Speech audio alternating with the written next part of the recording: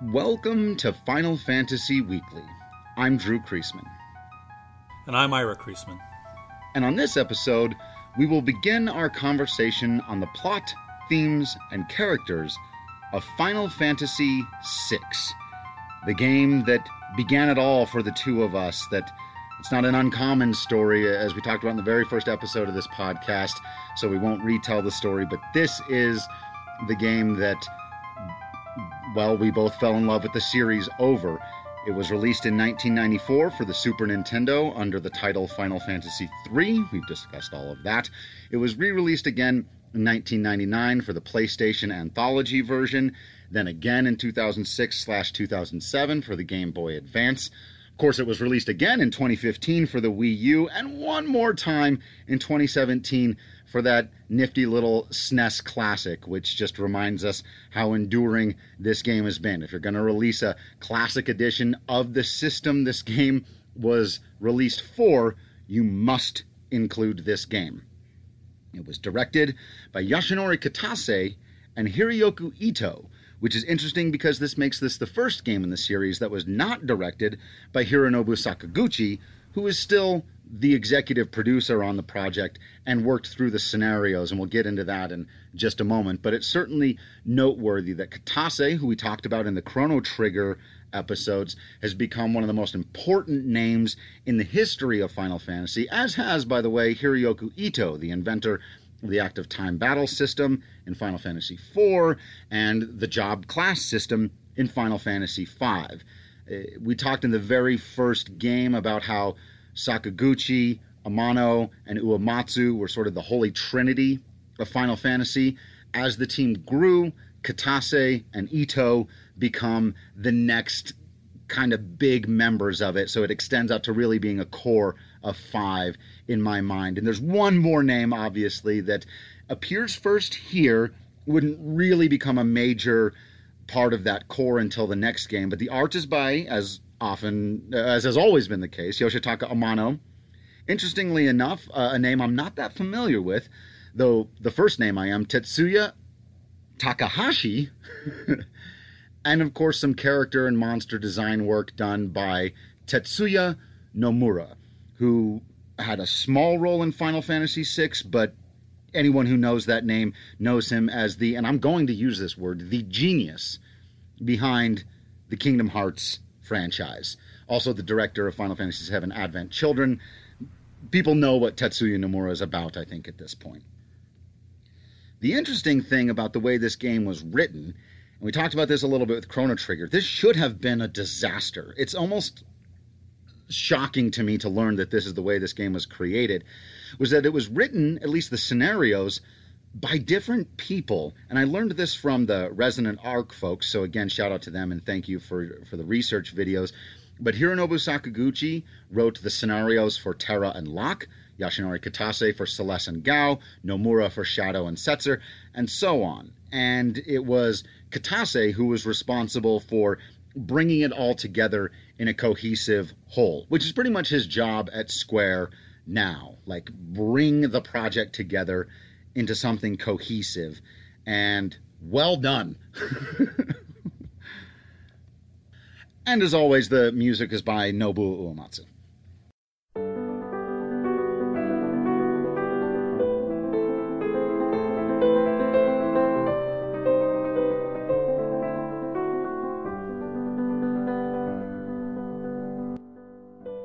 In 2005, IGN ranked Final Fantasy VI as the 56th greatest game of all time, and it was the second highest ranked Final Fantasy after the fourth installment. In 2006, Nintendo Power ranked it as the 13th of the top 200 games on any Nintendo platform. Also in 2006, the Japanese magazine Famitsu voted it as the 25th best game of all time. In 2008, Final Fantasy VI was number 1 on G4 TVs. Man, remember G4 TV? I remember G4 TV. It was the number 1 must-own RPG. Also that year, Screw Attack named Final Fantasy VI the 3rd best Super Nintendo game of all time. And in 2009, it was inducted into IGN's Video Game Hall of Fame, becoming the second Final Fantasy game to be inducted after the original. still messing with their lists as we know they tend to do. In 2012, IGN ranked it as number 1 on their list of top role-playing games, and an updated version of their top 100 list in 2007 ranked Final Fantasy VI as the 9th greatest game of all time, above all of the other Final Fantasy games. It has been widely celebrated and considered by many game journalists to be one of the greatest games of all time, and it's probably the most popular pick amongst longtime Final Fantasy fans as the best in the series. You could say it's the hipster Final Fantasy fans' favorite game. It's certainly, I've learned there are people who are a younger audience who gets tired of those of us who did play this game first, talking about how it's the best one that there ever was. And you and I are a little less absolute on this is the best, and those are, you certainly more than me.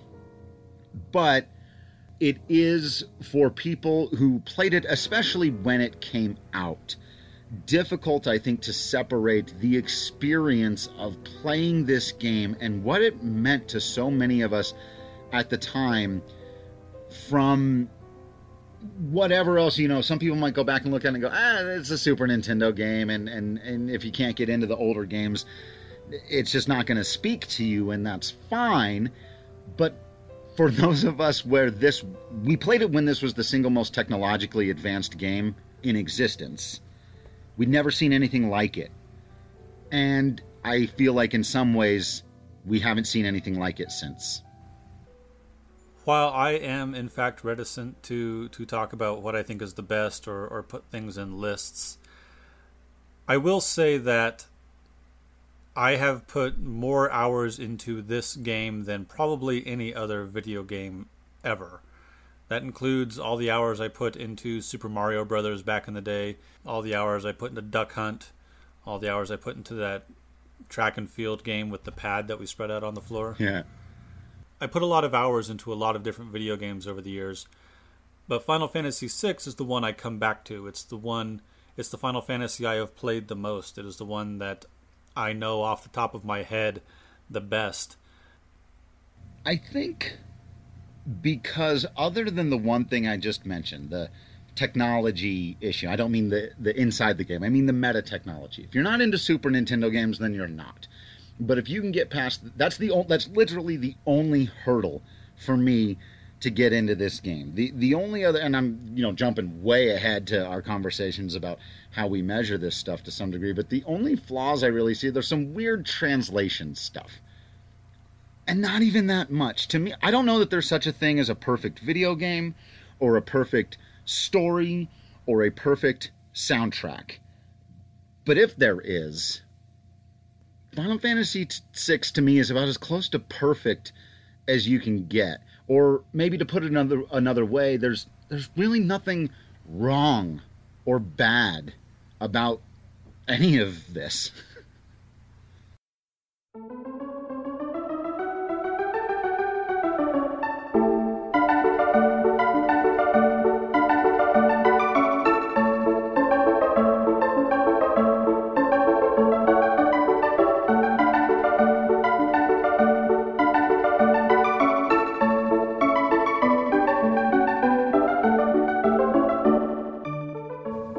Before we jump into the plot itself, we do want to lay some of the big themes out there at the beginning, as we so often do.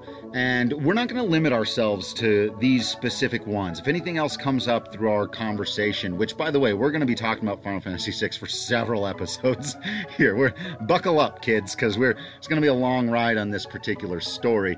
And so we'll discuss some other big themes as they come up, but the ones that really stuck out to us to begin with, some of the ones revolving around love and nihilism we've seen before, but I think they're explored more interestingly here in Final Fantasy VI. I'm particularly interested in the way it tells its story. It is set up as an opera, which we will see over and over again before we get to the opera within the opera. So we'll talk about a number of the unique ways in which it tells its story.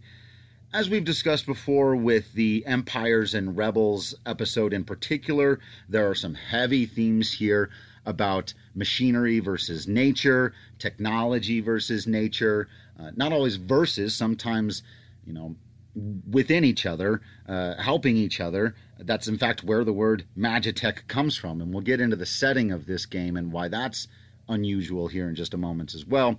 And of course, all of the themes that come with the Rebels and Empires tropes. Final Fantasy XII is oftentimes referred to as the Star Wars Final Fantasy. I think Final Fantasy VI could also fit pretty heavily into that category. But the two biggest ones, for me anyway, are the religious undertones and even the, maybe not the first time, but maybe the first most direct time, our characters are tasked with killing a god. And we will discuss the ramifications of that throughout. But I think the biggest theme, and honestly by the end of the game it's not especially subtle, but that doesn't make it less good, is the role of family. And maybe different kinds of definitions of what a family is and should be.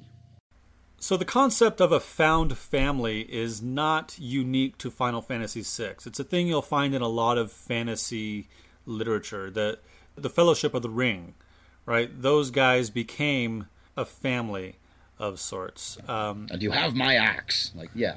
Precisely. The crew of the Firefly, the crew of the Serenity in the show Firefly, they become a found family. They don't always get along, right? There's some stressors there. There's some personality conflicts. In Final Fantasy VI, we find this to be a fairly strong theme, I think, particularly because the actual families that the characters have are so... Well, let's just run through it, right? Yeah. Terra. We know Terra's mother and father, Madonna and Meduin. Madonna is dead at the beginning of Final Fantasy VI. Meduin is dead at the beginning of Final Fantasy VI. We see some flashbacks of them interacting. Then we have Terra in the World of Ruin. She finds a family of orphan children that she wants to take care of. Right? So for her, especially if she is the main character, I'm not sure she is, but certainly she's the first of the main characters we follow.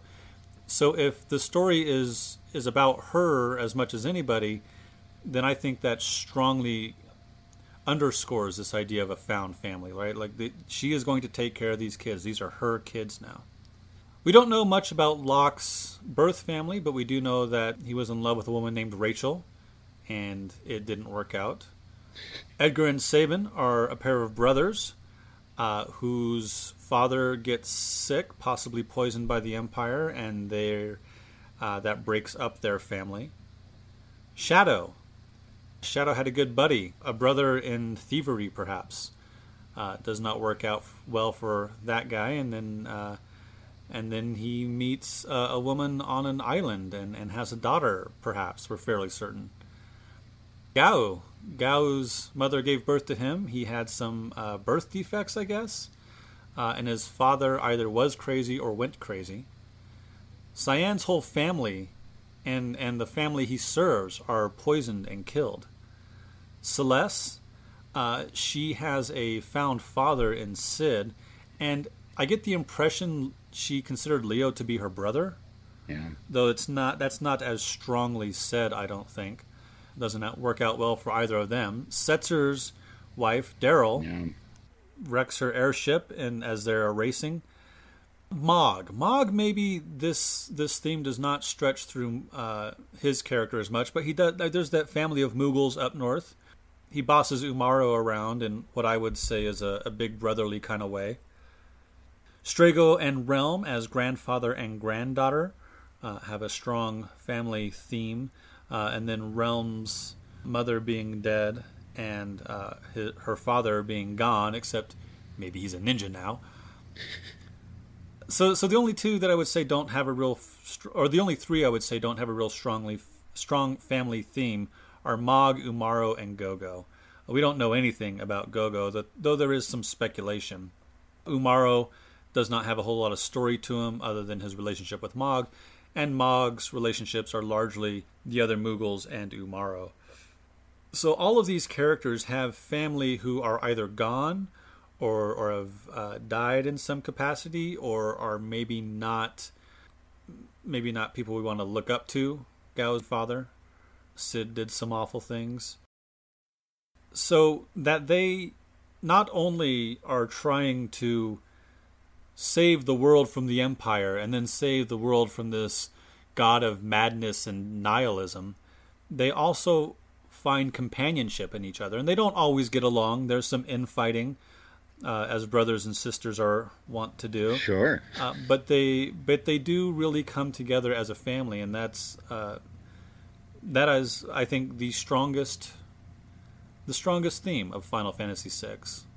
I completely agree, and one of the things that drives it home, you touched on it there, was that there arguably is no main character to this game, and it's the only game in the series that has a strong cast of obvious, character archetypes and tropes where that's not the case. You've got some of the early games where, as we talked about, blank slates in 1 and 3, so there aren't really main characters there. But in most Final Fantasy games, there's a pretty clear main character that no one would argue. In 4, it's Cecil. In 5, it's Bartz. In 7, it's Cloud. In 8, it's Squall. In 9, it's Zidane. I think you can make a pretty strong argument that 10 has dual main protagonists, but still, Tidus and Yuna are quite clearly the driving forces of everything that happens in that story. 12 gets a little more interesting. I actually think 12 exists much more in this space the way that 6 does, where there's characters we're introduced to first, and there are some that have a bit more bearing on what happens in the plot, but for the most part, they all come into this story in their own way, and they all have their own battles on top of whatever else is going on in the world and fighting against the Empire. And the way they interact with each other, as you put it, as found family, is as interesting as anything else that happens in the game. For example, the first time that Celeste and Cyan meet. We'll talk about that when we get there. But those are the kinds of dynamics that I think really set this story apart for me, that every character is given that kind of detail, and you can't tell this story without, like you mentioned, maybe Magumaro and Gogo, you don't need to tell the story, but the rest, you can't leave anybody else out of this. You just can't.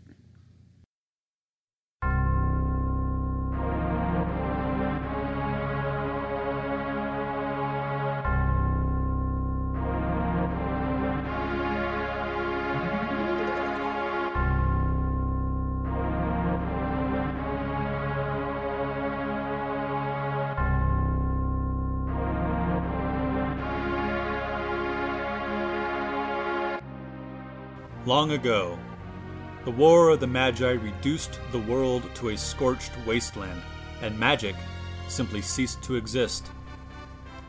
1,000 years have passed. Iron, gunpowder, and steam engines have been rediscovered. High technology reigns. But there are some who would enslave the world by reviving the dread destructive force known as magic. Can it be that those in power are on the verge of repeating a senseless and deadly mistake? Did I just get shivers? Yes, I did. I think the answer is quite clearly yes. Yes, they could. Those in power are always on the verge of a senseless and deadly mistake. I love that line forever and ever. I can't hear it and not get shivers. It's such a perfect way. That entire introduction, obviously.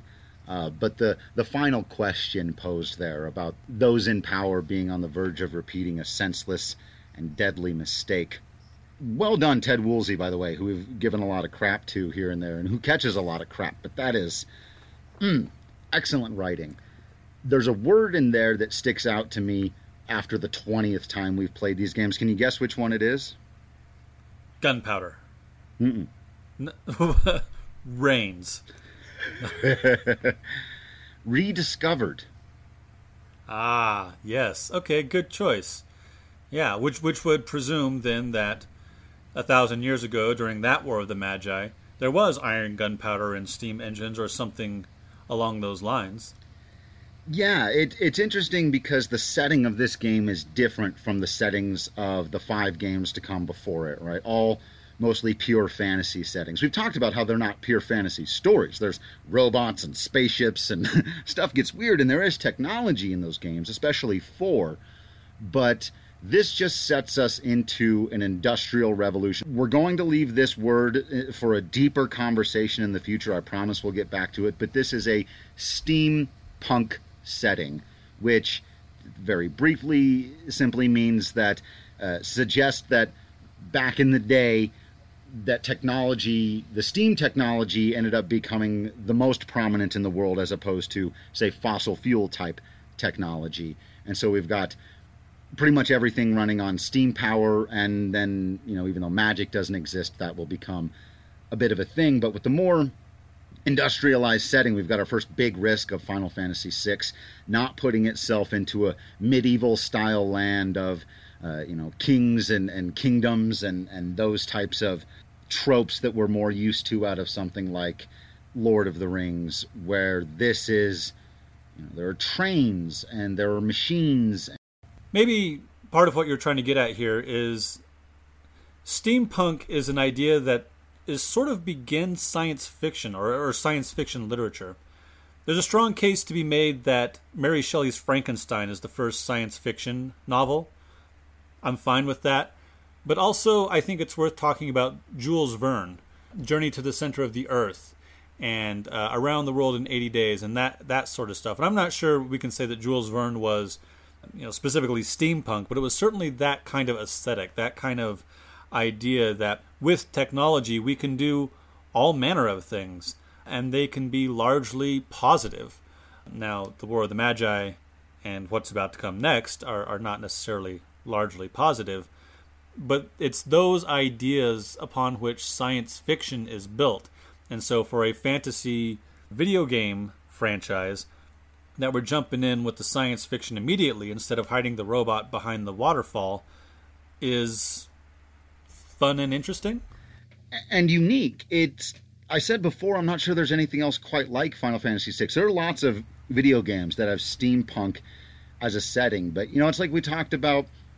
If there are elves and people with long beards and big hats who, we call them mages, we're all kind of used to that. We understand that. We get that right away. But when you put steampunk and fantasy, and it's like 50-50 in this game, the fantasy elements are still obviously present. I think it's about as perfect a balance of science fiction and fantasy probably in any story I know, and because I think that gets at the core of what Final Fantasy is, the mixing of Eastern and Western, the mixing of fantasy and science fiction. I think Final Fantasy VI sits right at the center of all of those crossroads. During the introduction that I just read, we get glimpses of this world where steam power and gunpowder and iron reign as high technology. And one of the glimpses we get is of the capital city of Vector, which is the capital of the Empire. And we get a brief glimpse of one of our main characters, the character who will turn out to be the main antagonist of Final Fantasy VI, Kefka. Kefka is dressed in bright greens and reds, and you just barely catch a glimpse of him walking around. And the reason I bring that up before we get into the actual thing that happens is because he is the one who has sent these 3 on their mission. In the Final Fantasy VI remake that got that CGI intro, it is very clear that Kefka is the one who is putting these 3 in their Magitech armor and sending them north to get the Esper. So we start with 3 characters. They are all riding upon this basically power armor. It's not quite Iron Man level, but it's these big bipedal robot creatures, things, with sort of mouths on one end, and they're working the controls, and they're sitting on it. It's open air. And there are two soldiers clad in this sort of dark brown armor. And the third character, who sits behind them not saying anything, is a young woman. She's got greenish blonde hair, depending on what you're looking at. She's clad in these, it's not quite robes, but certainly brighter colors than are these soldiers. And we get the wind whistling in the background as they look out over this frozen plain. And they say, "There's the town down there." Now I'm going to paraphrase because I don't have the dialogue in front of me. But they do a little bit of exposition through dialogue. So can you actually believe there's an Esper down there after all this time? And it's our job to get in there and see what's going on. And they also explain that Terra has the slave crown on her. They make it clear that she is not there of her own volition. One of them, by the way, they are introduced as Vix and Wedge in the original Super Nintendo version. That would later be changed to Biggs and Wedge, a reference to Star Wars. When during this conversation, one of them is concerned, is she going to turn on us? Is she going to... They're all afraid of her. They make it clear immediately they're afraid of her. And the guy says, no, she's got this slave crown. She'll do whatever we tell her to. All right. And then our three characters march north to the mining town of Narsh. And Terra's theme plays in the background as the credits scroll.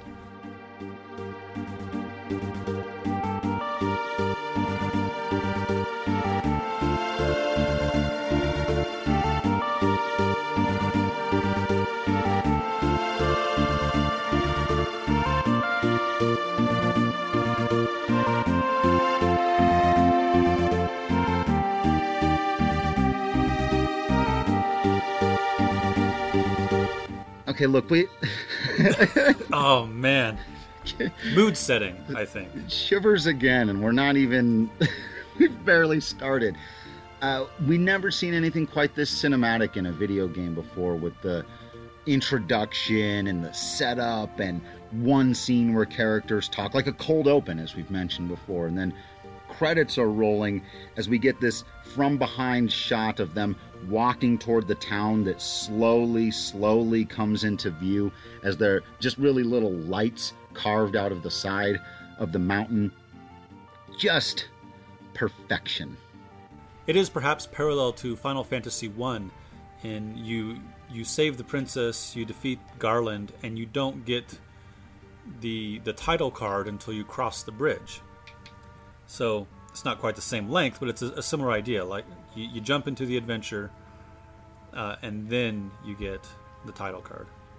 It also just evokes this feeling of we're headed toward something big and important. And we are.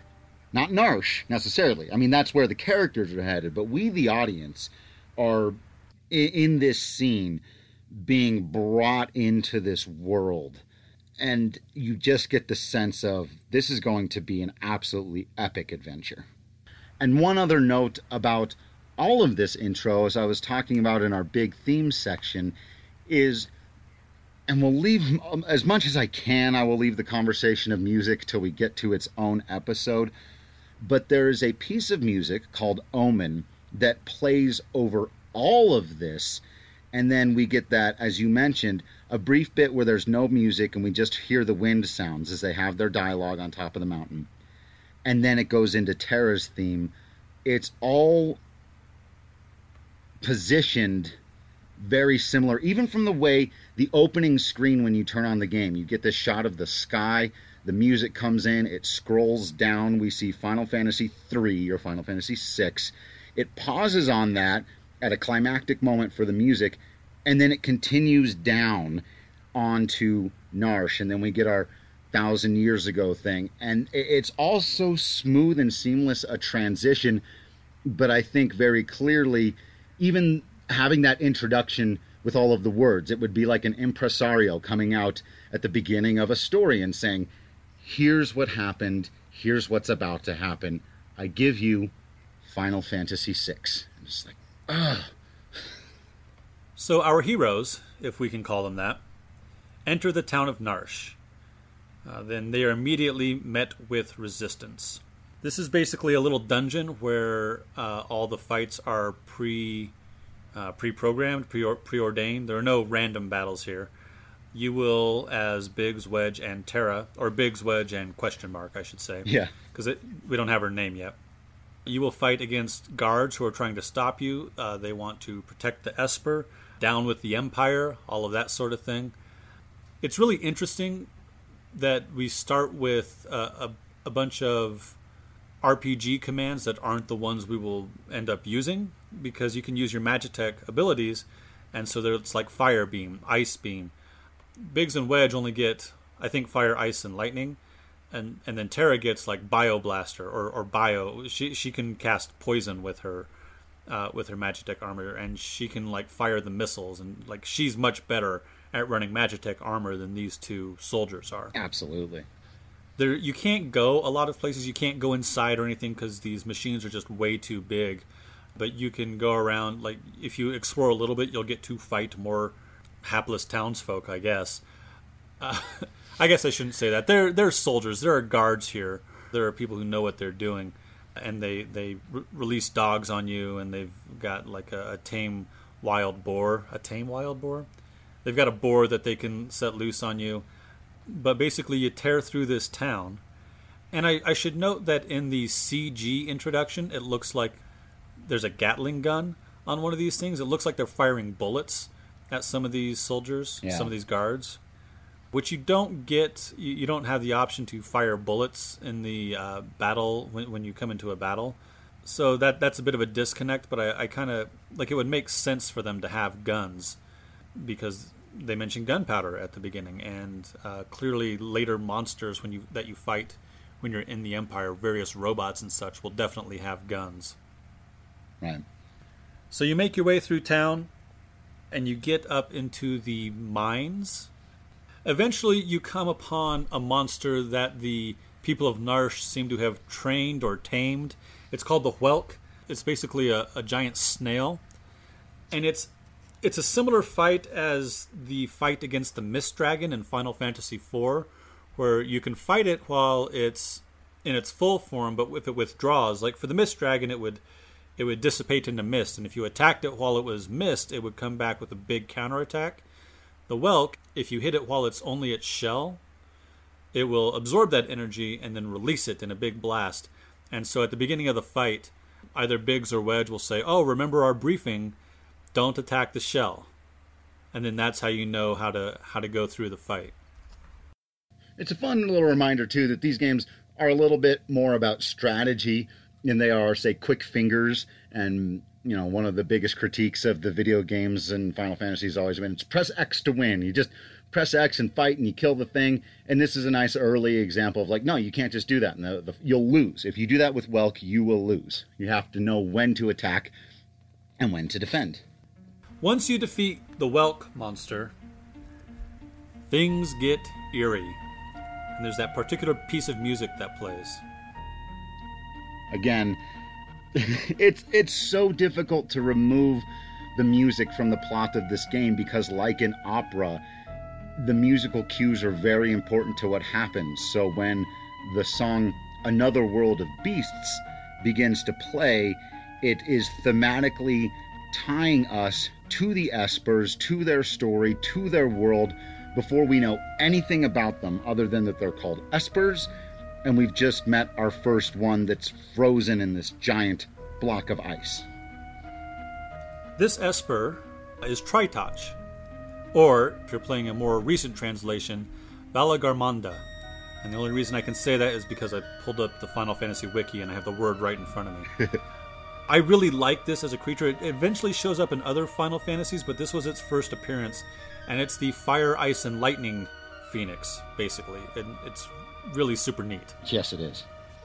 So, the agents of the Empire have found the frozen Esper, and they're going to secure it, but suddenly the girl, the young woman on the Magitech armor, begins to approach, and the soldiers are like, "What are you doing?" One of them says to her, "Is there something you know that we don't?" as she starts to move toward Tritach. And I thought of a line from West Wing when the vice president tells Toby, "The total tonnage of what I know that you don't would stop a team of oxen in its tracks. It's like, she doesn't know who she is. She's being completely controlled. She doesn't know what's going on, really.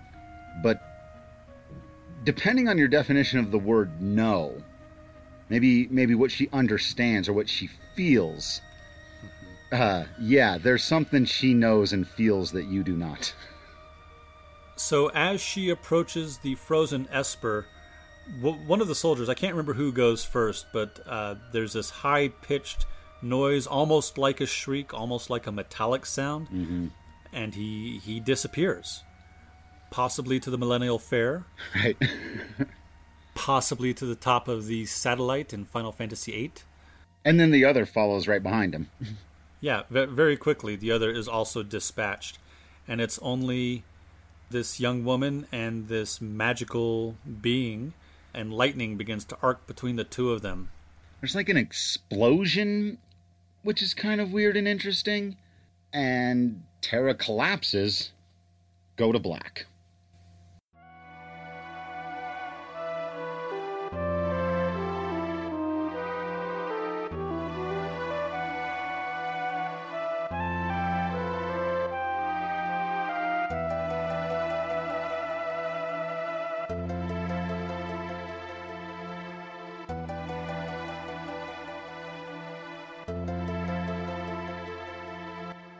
When Terra comes to, she is in a bed in a house she obviously wouldn't recognize. She didn't recognize much of anything either. And there's an old man who has clearly been tending to her, and he has very clearly removed the slave crown.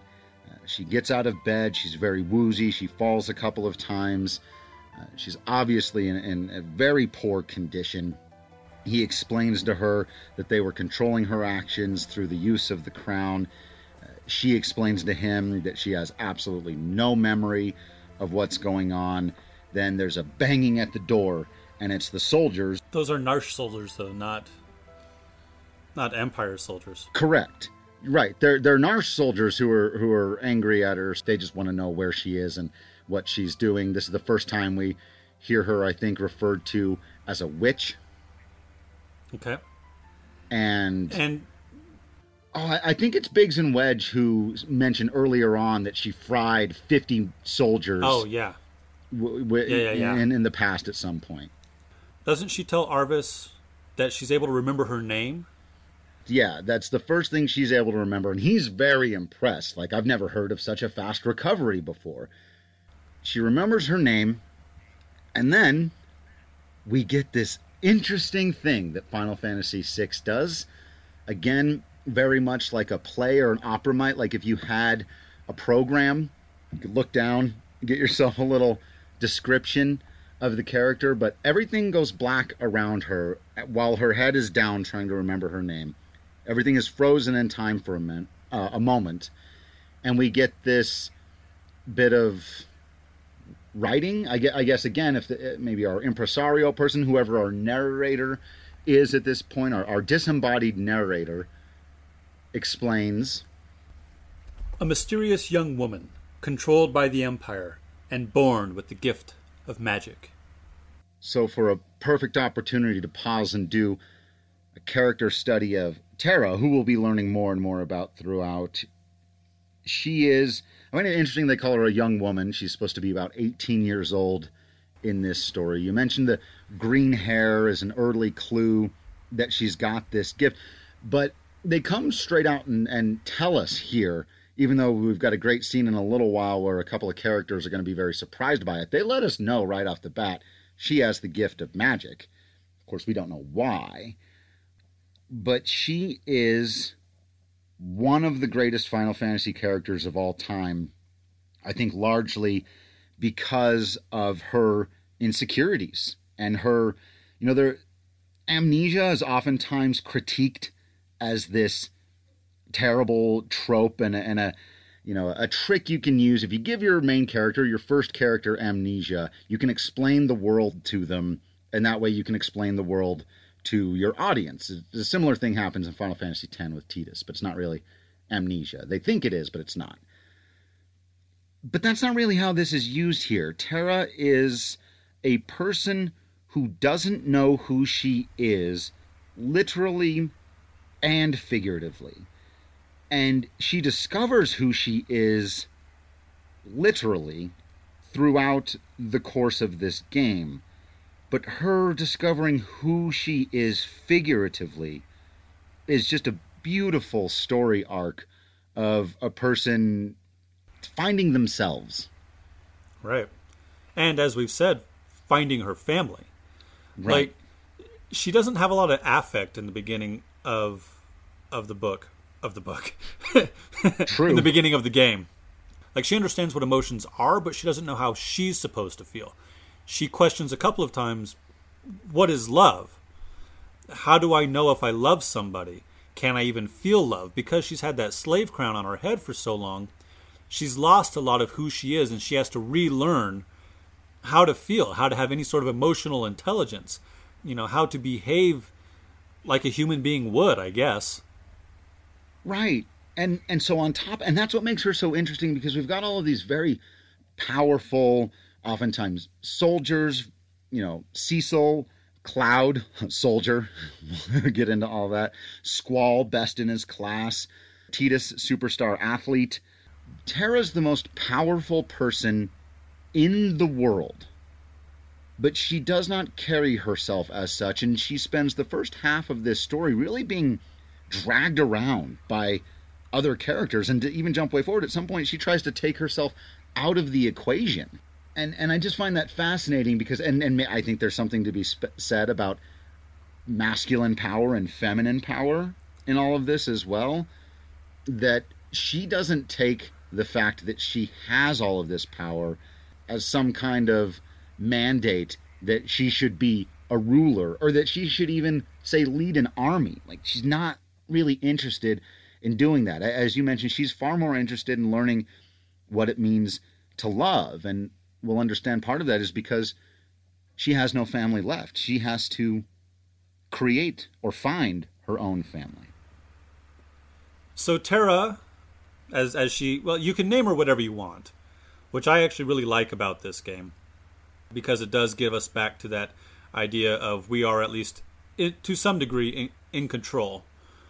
It also drives home the play within a play within a play element. To jump way ahead at the very end, if you have named them something else, it will say such and such as Terra Branford. And by the way, I have no idea where the last name Branford came from. I can't imagine Madonna or Meduin had the last name Branford.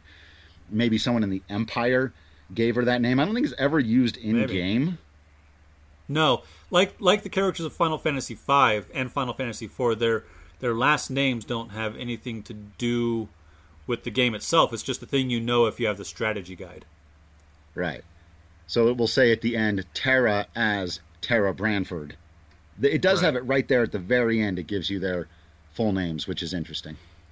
It does kind of make me wonder, like, who has the last name Branford in the Empire? Who helped raise her? Who did Sid pick it out of a book? The Emperor, who finds her as a baby, certainly didn't give her his last name, or she'd be Terra Gestal, which would be interesting. It would be.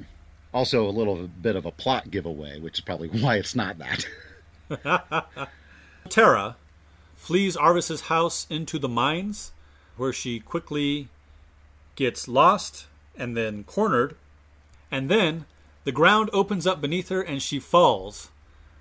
She hits the ground. She's been through a lot. She tries to get up. The screen goes all woozy like it did when she just got out of bed. And she collapses. Never to be seen again. Right. Another fade to black transition as we're treated to a flashback. And we know it's a flashback because the screen goes all yellow. There's this yellow hue going over it, and we get three distinct scenes. One being what Ira was talking about kind of earlier, added into the PlayStation version in CG format, but it's just Kefka putting the slave crown on Terra's head and laughing maniacally. The second scene that we see is presumably the event that's discussed throughout the early parts of this game, where Terra has been accused of frying 50 Magitech soldiers with her magical power. We see her burning people to death as Kefka eggs her on and laughs maniacally. Some shades maybe of the Mad King, or Mad King is maybe some shades of this. Also interesting that it kind of confirms those rumors. So we don't see how many people she kills. It's clear there's a lot of destruction going on here. So we don't know if it's 50 soldiers, but we also know that Kefka is unleashing this power on his own people at this moment, which is a pretty early indication of how insane he is. And then the last scene that we get, it transitions us back to that big castle platform we had seen before in the opening, and we get our first indication of what the Gestalian Empire is really about. Our first lines of dialogue from Emperor Gestal, who stands in front of 3 generals, one of them clearly being Kefka, the other 2 we have not yet been introduced to. And he says, "We stand on the brink of a major breakthrough in the days to come. We will witness a total revival of magic. It is our destiny, and ours alone, to take this mystic force and claim what is rightfully ours. With our newfound power, nothing can stand in our way." And if the dialogue allusions to fascism weren't enough for you, they then begin a salute that looks an awful lot like the Nazi salute while saying essentially, "Heil Emperor Gestal." And then we get one last shot back in regular color in real time of Terra still laying there on the cave floor, perhaps indicating to us, maybe a lot like Captain Marvel, that this wasn't just a flashback that the audience is being treated to, but perhaps a dream or a deeply hidden away memory that she's not sure what to do with, but she has this sense of, yeah, maybe she did do these things.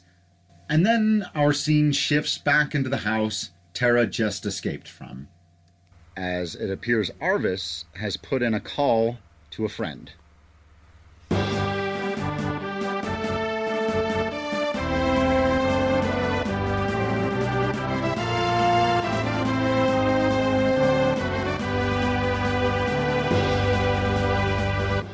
So Arvis is speaking with a young man named Locke Cole. Again, the last name is not really that important. He asks, you got a job for me? What's going on? And Arvis explains there's a young woman in need of your help, which Locke has maybe an overly typically male response to. Yeah, well, he's worried that this might have something to do with that Magitech riding Imperial witch. Jeez, man.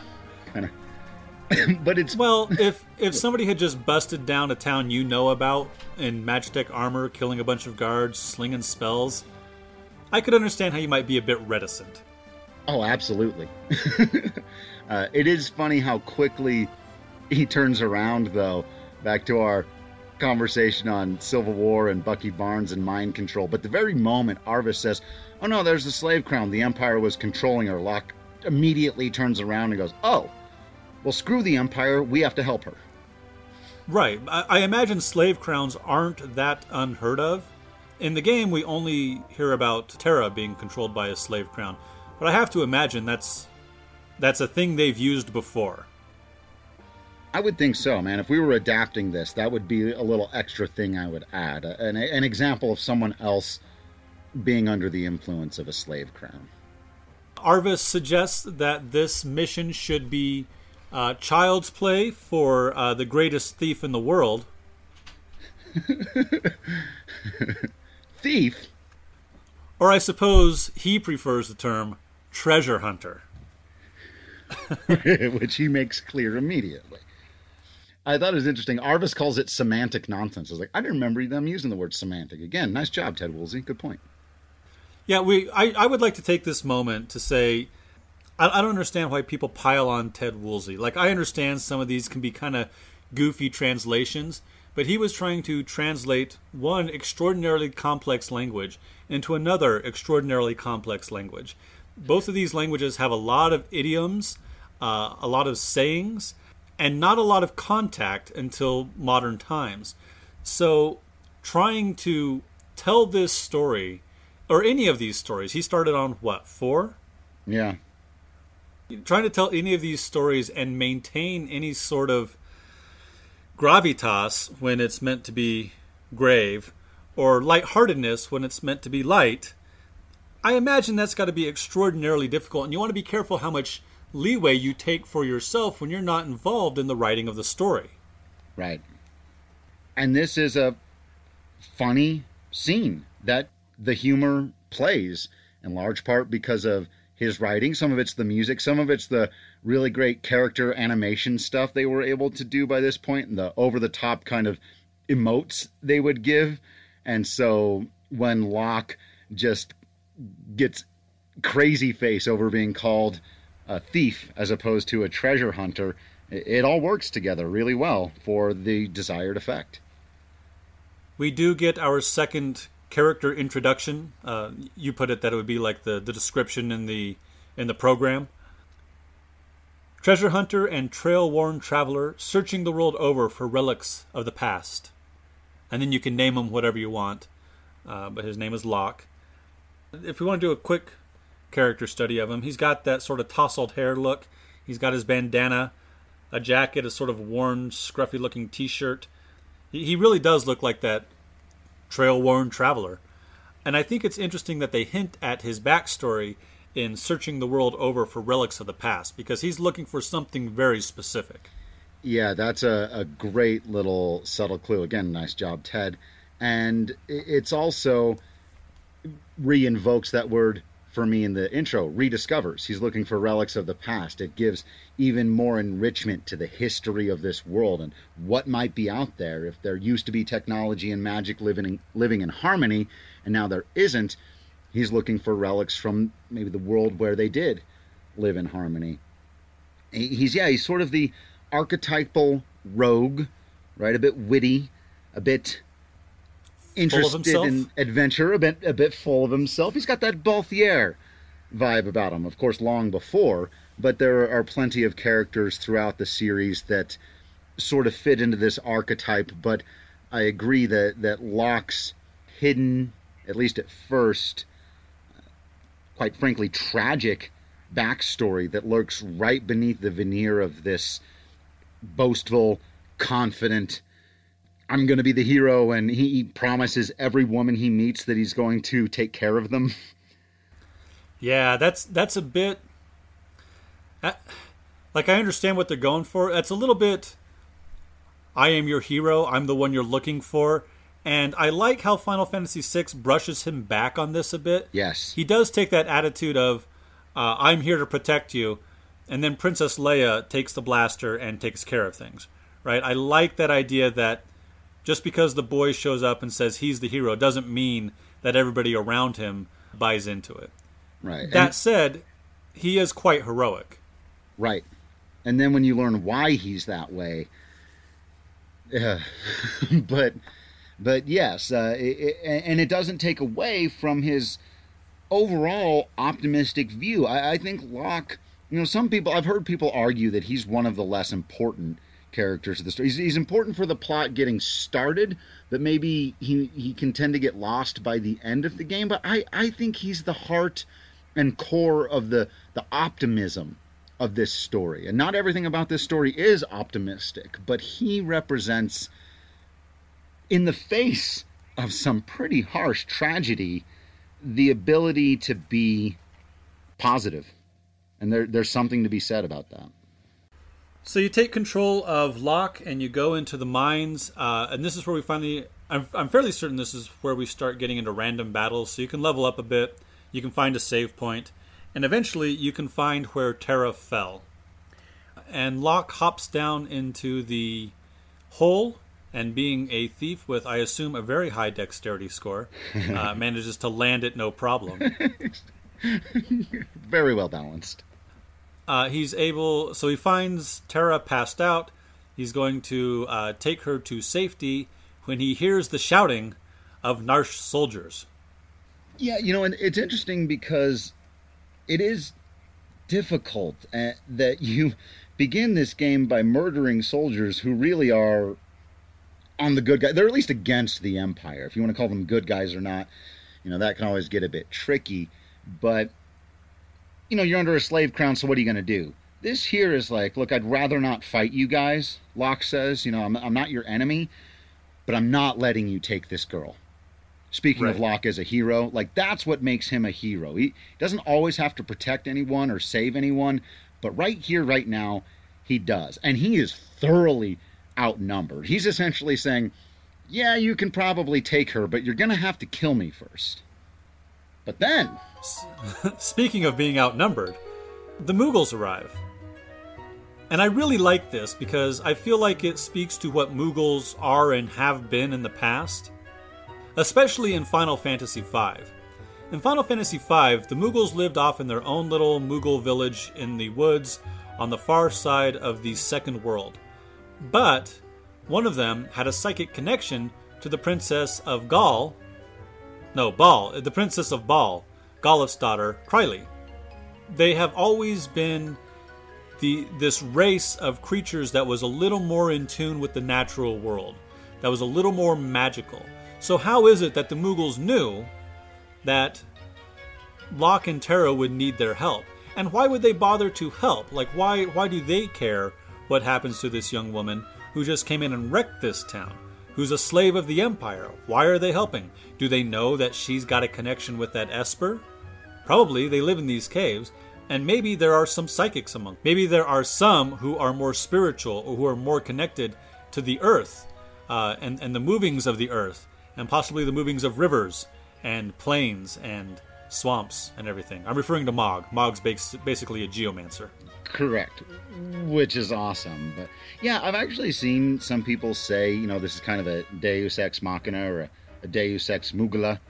If you prefer, they do. I apologize.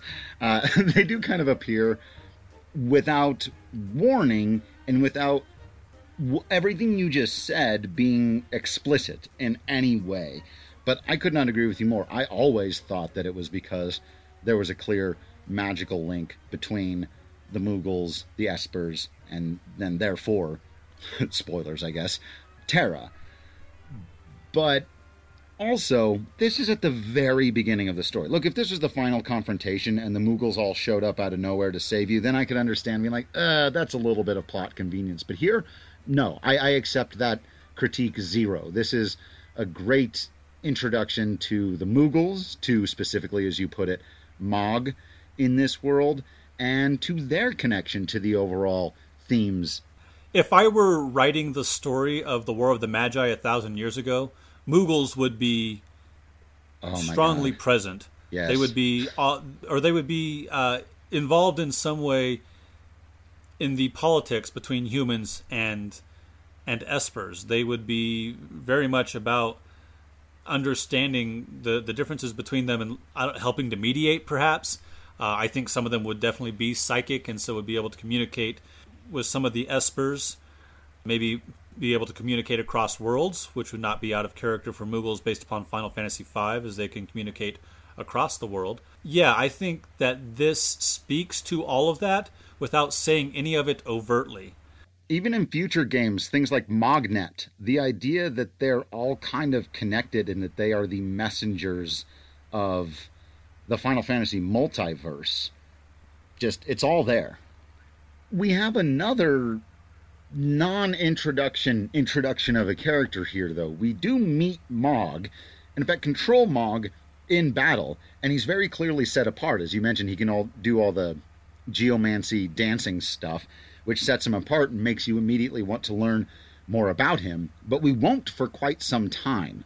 And I think, again, a great way, he doesn't get his little program introduction here or a line of dialogue or anything. We're just made aware of him, like we're vaguely aware of Leo and Celeste and Kefka at this point, though we've not been introduced to them properly in the story. So what follows is a really neat fight. One of the things that has always frustrated me about RPGs like this is you can only use a few of your characters at once. But in this fight, there's this sort of maze, and the enemies will come at you through this maze, and you basically have to block off all these things. And then when one of the enemy characters gets to one of your groups of characters, so you've got 3 groups of characters, mostly Mughals, plus Locke, then you will go into an RPG battle, and you'll do your RPG battle stuff. But you get to use 12 different characters. Now, 11 of them are Mughals, and only one of them has a special ability. But it's really neat to be able to use all your characters like this, and you'll get to do that a few more times throughout the game, which I love. I love being able to use all or almost all of the characters in a fight like this. I also think it's noteworthy that each of the Moogles gets their own kind of weapon. Like one of them has a spear, and one of them has like a throwing star, and one of them's got, I think, a big old flail. Like, they've got all these different kinds of really cool weapons. Yeah, it's funny as you were talking about it there, too. I was thinking, I wonder why they didn't do this more often. And I was like, oh, it's probably because none of the other games have casts of characters that are this big. But you're right. It's such a great idea to you split up your team, but they all get to be involved, and it makes the battle feel huge and epic, especially the next one we'll see. Right. And I wish they had done something like this for 4 and 5. They kind of do it in 10 because you can swap people in and out of combat, which I love. I absolutely love that. Me too. Yeah, that problem ends up taking care of itself. Between the Moogles and one of the greatest thieves/treasure hunters in the world, you're able to defeat the soldiers of Narsh. Locke thanks the Moogles. The Moogles go back into their cave. He picks up Terra and hurries her through the caves of Narsh to a secret entrance, or exit, a secret hole in the wall. I guess it's a hole in the wall, yeah. He gets outside, and then Terra wakes up. She seems to have been somewhat conscious through this because she says, "You saved me." And he says, well, the Moogles. Yeah. I love that. He gives credit to the Moogles, man. He does. Yeah, because he could have totally done the smarmy, conceited guy thing here and be like, yes, I did. And I have a square jaw and a very deep voice. But he doesn't. He gives credit to the Moogles, as he should. And then he does this neat little... I feel like this is more for the player, but here's a secret entrance. Don't forget about it. Right. That's clever exposition through dialogue, though. It really is, because we, the player, do actually need to know that as much as her, the character. Right. And then there's you could try to go back. So you're basically at the entrance to the town now, and you can try to go back in, but Narsh soldiers will show up and be like, hey, aren't you... And then you run away real quick. There's also this building here that you can get into, and this is the school. We've talked about this before, where there's all these people who are experts on the world, and it's basically the tutorial. Like, here's how save points work, and here's how items work, and here's how battle works, and status effects, and so on and so forth. And once you've done that, if you are so inclined, learned about the world, there's always a few items in places like this too, which can be useful. But once you do that, it's time to go south. So Locke is going to take Terra somewhere safe. We get back into the protecting the damsel in distress here a little bit. He's going to take him to a buddy down south. So very quickly, from the icy reaches of the north, you find your way to the Figaro Desert. There's plenty of opportunity here to level up if you are so inclined. And then you find a big stone castle in the middle of a sandy waste desert.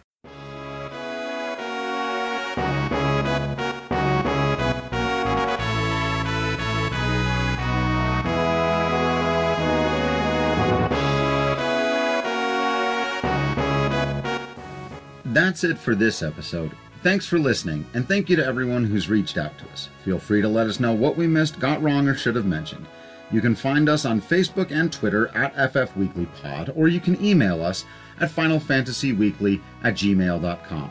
We're also now on Patreon, and while the podcast is still free to listen to via archive.org or on Patreon, if you want to download it on your regular podcast services, you can do so for as little as $1 a month.